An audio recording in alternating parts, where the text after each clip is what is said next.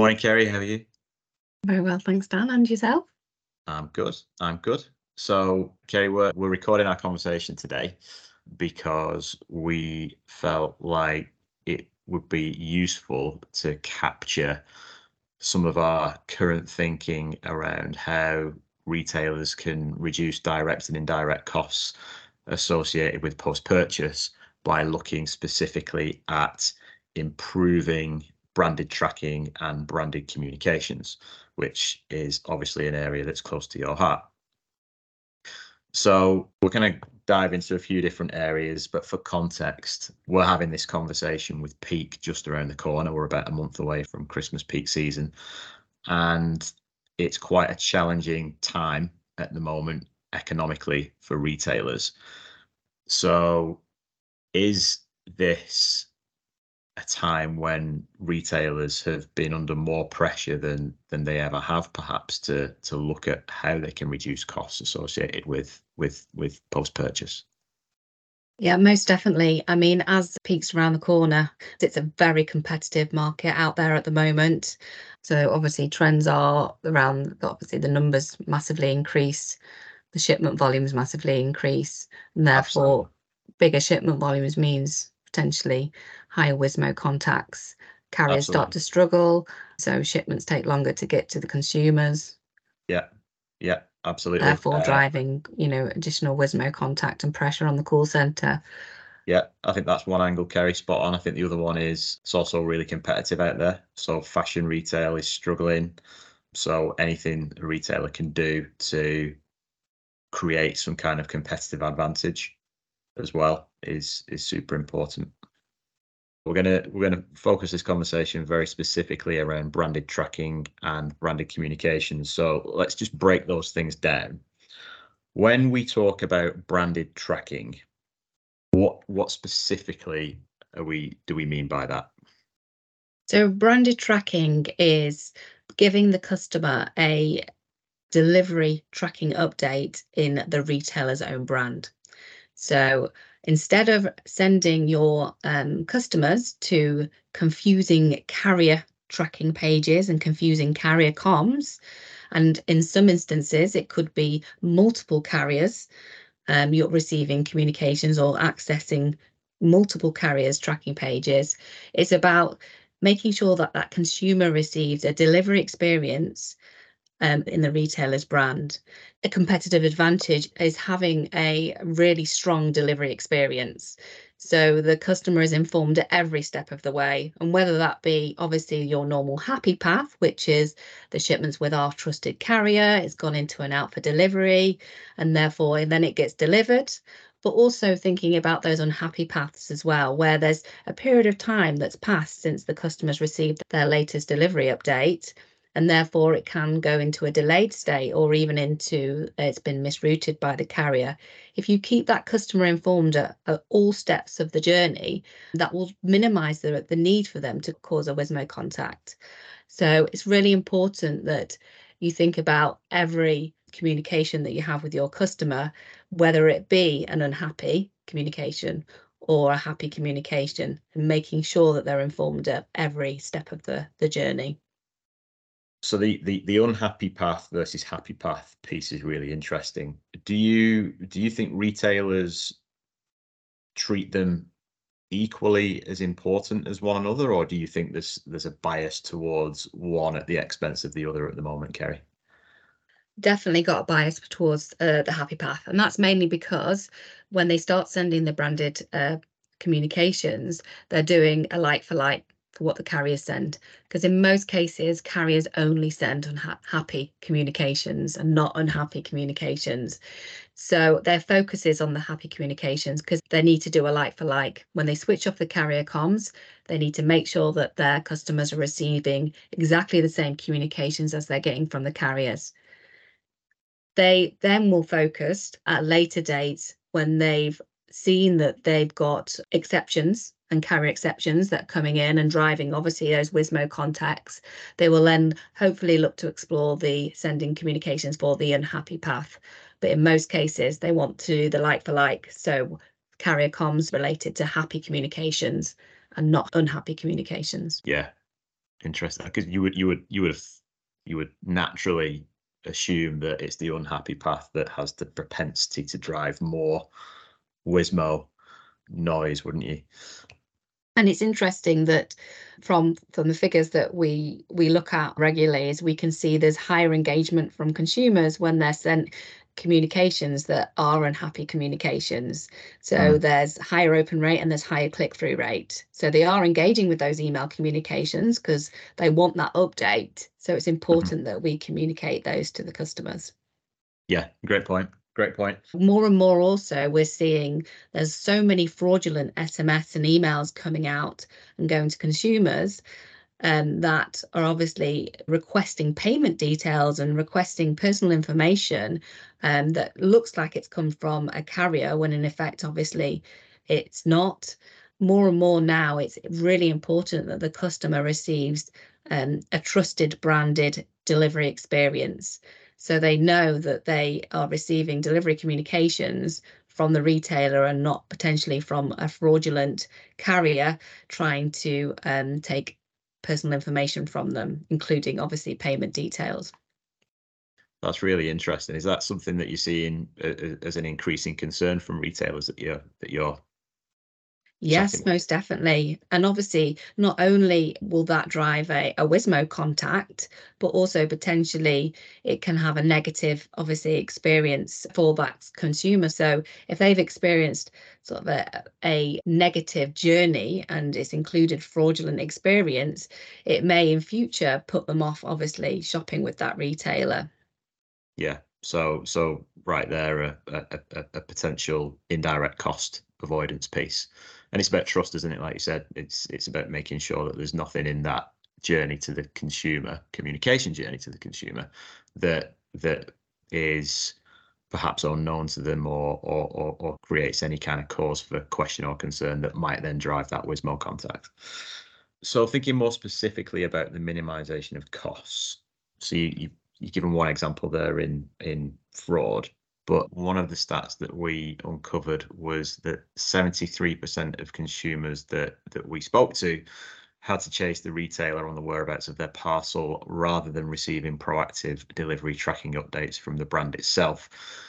That just seems simply not good enough and, more importantly, very expensive. Are there any other specific sort of use cases where retailers using a branded tracking page, they can directly reduce some cost?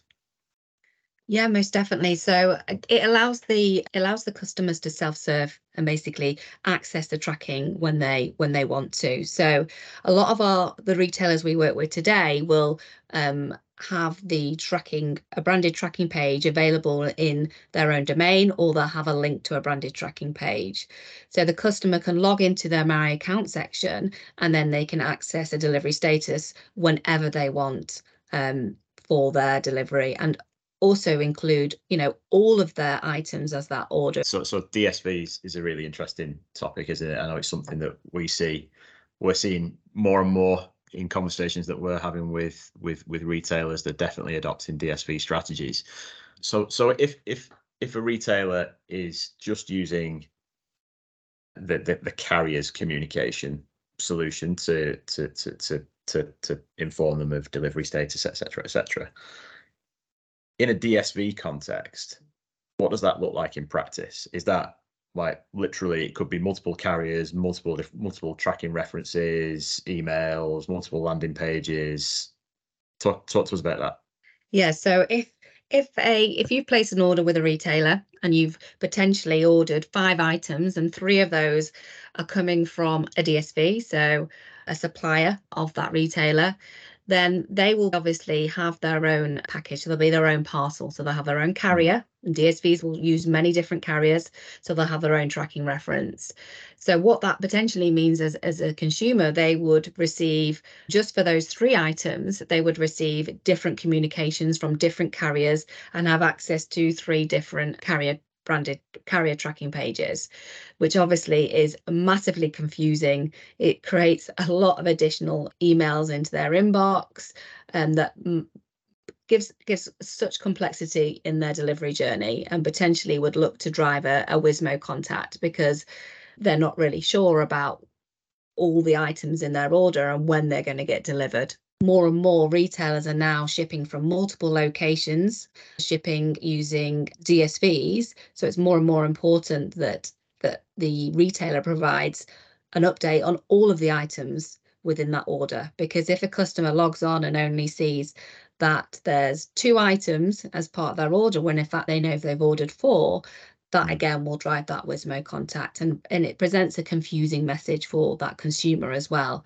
So that's an absolute nightmare coming into Christmas shopping season from a consumer point of view, because you literally do not know the difference between one carrier's tracking reference and description to another one, and unpicking all of that. Yeah, that sounds like mayhem. Correct. And if you think about over the Christmas period as well, that more and more consumers will be buying many items from their retailers. So this could, be 20 plus items that obviously then you can imagine the different communications associated to that. So being able to present a tracking page that has all the items, has a delivery status for all of the items as part of their order, and it is a branded tracking page, will really help to reduce that, obviously, consumer confusion and reduce the need for the consumer to drive a costly WSMO contact. What sort of, we talked about WSMO. That's where is my order, for anyone that hears this and is wondering what we're talking about. What sort of kind of range of cost are we talking about there? What do we have any sense of what it actually costs some of the retailers that we've spoken to in the past? It's one high street fashion retailer we spoke to was spending around £14 per WSMO WSMAR. So that's where is my order and where is my return contact resolution. That could cost them up to £250,000 per week. We've spoken to customers and non-customers about cost per WSMO resolution, and the price can massively vary business to business. Usually we hear it costs anywhere between 50p and most commonly around the £6 to £8 mark. One large fashion retailer said their cost per WSMO was £14. So it's, very high WSMO contacts. And in quite a lot of cases, a WSMO contact can be from a customer, from one consumer, can be, up to 3 times, especially if you think about that multi-parcel scenario. Potentially they will contact this customer service centre many times, and that's just related to one order.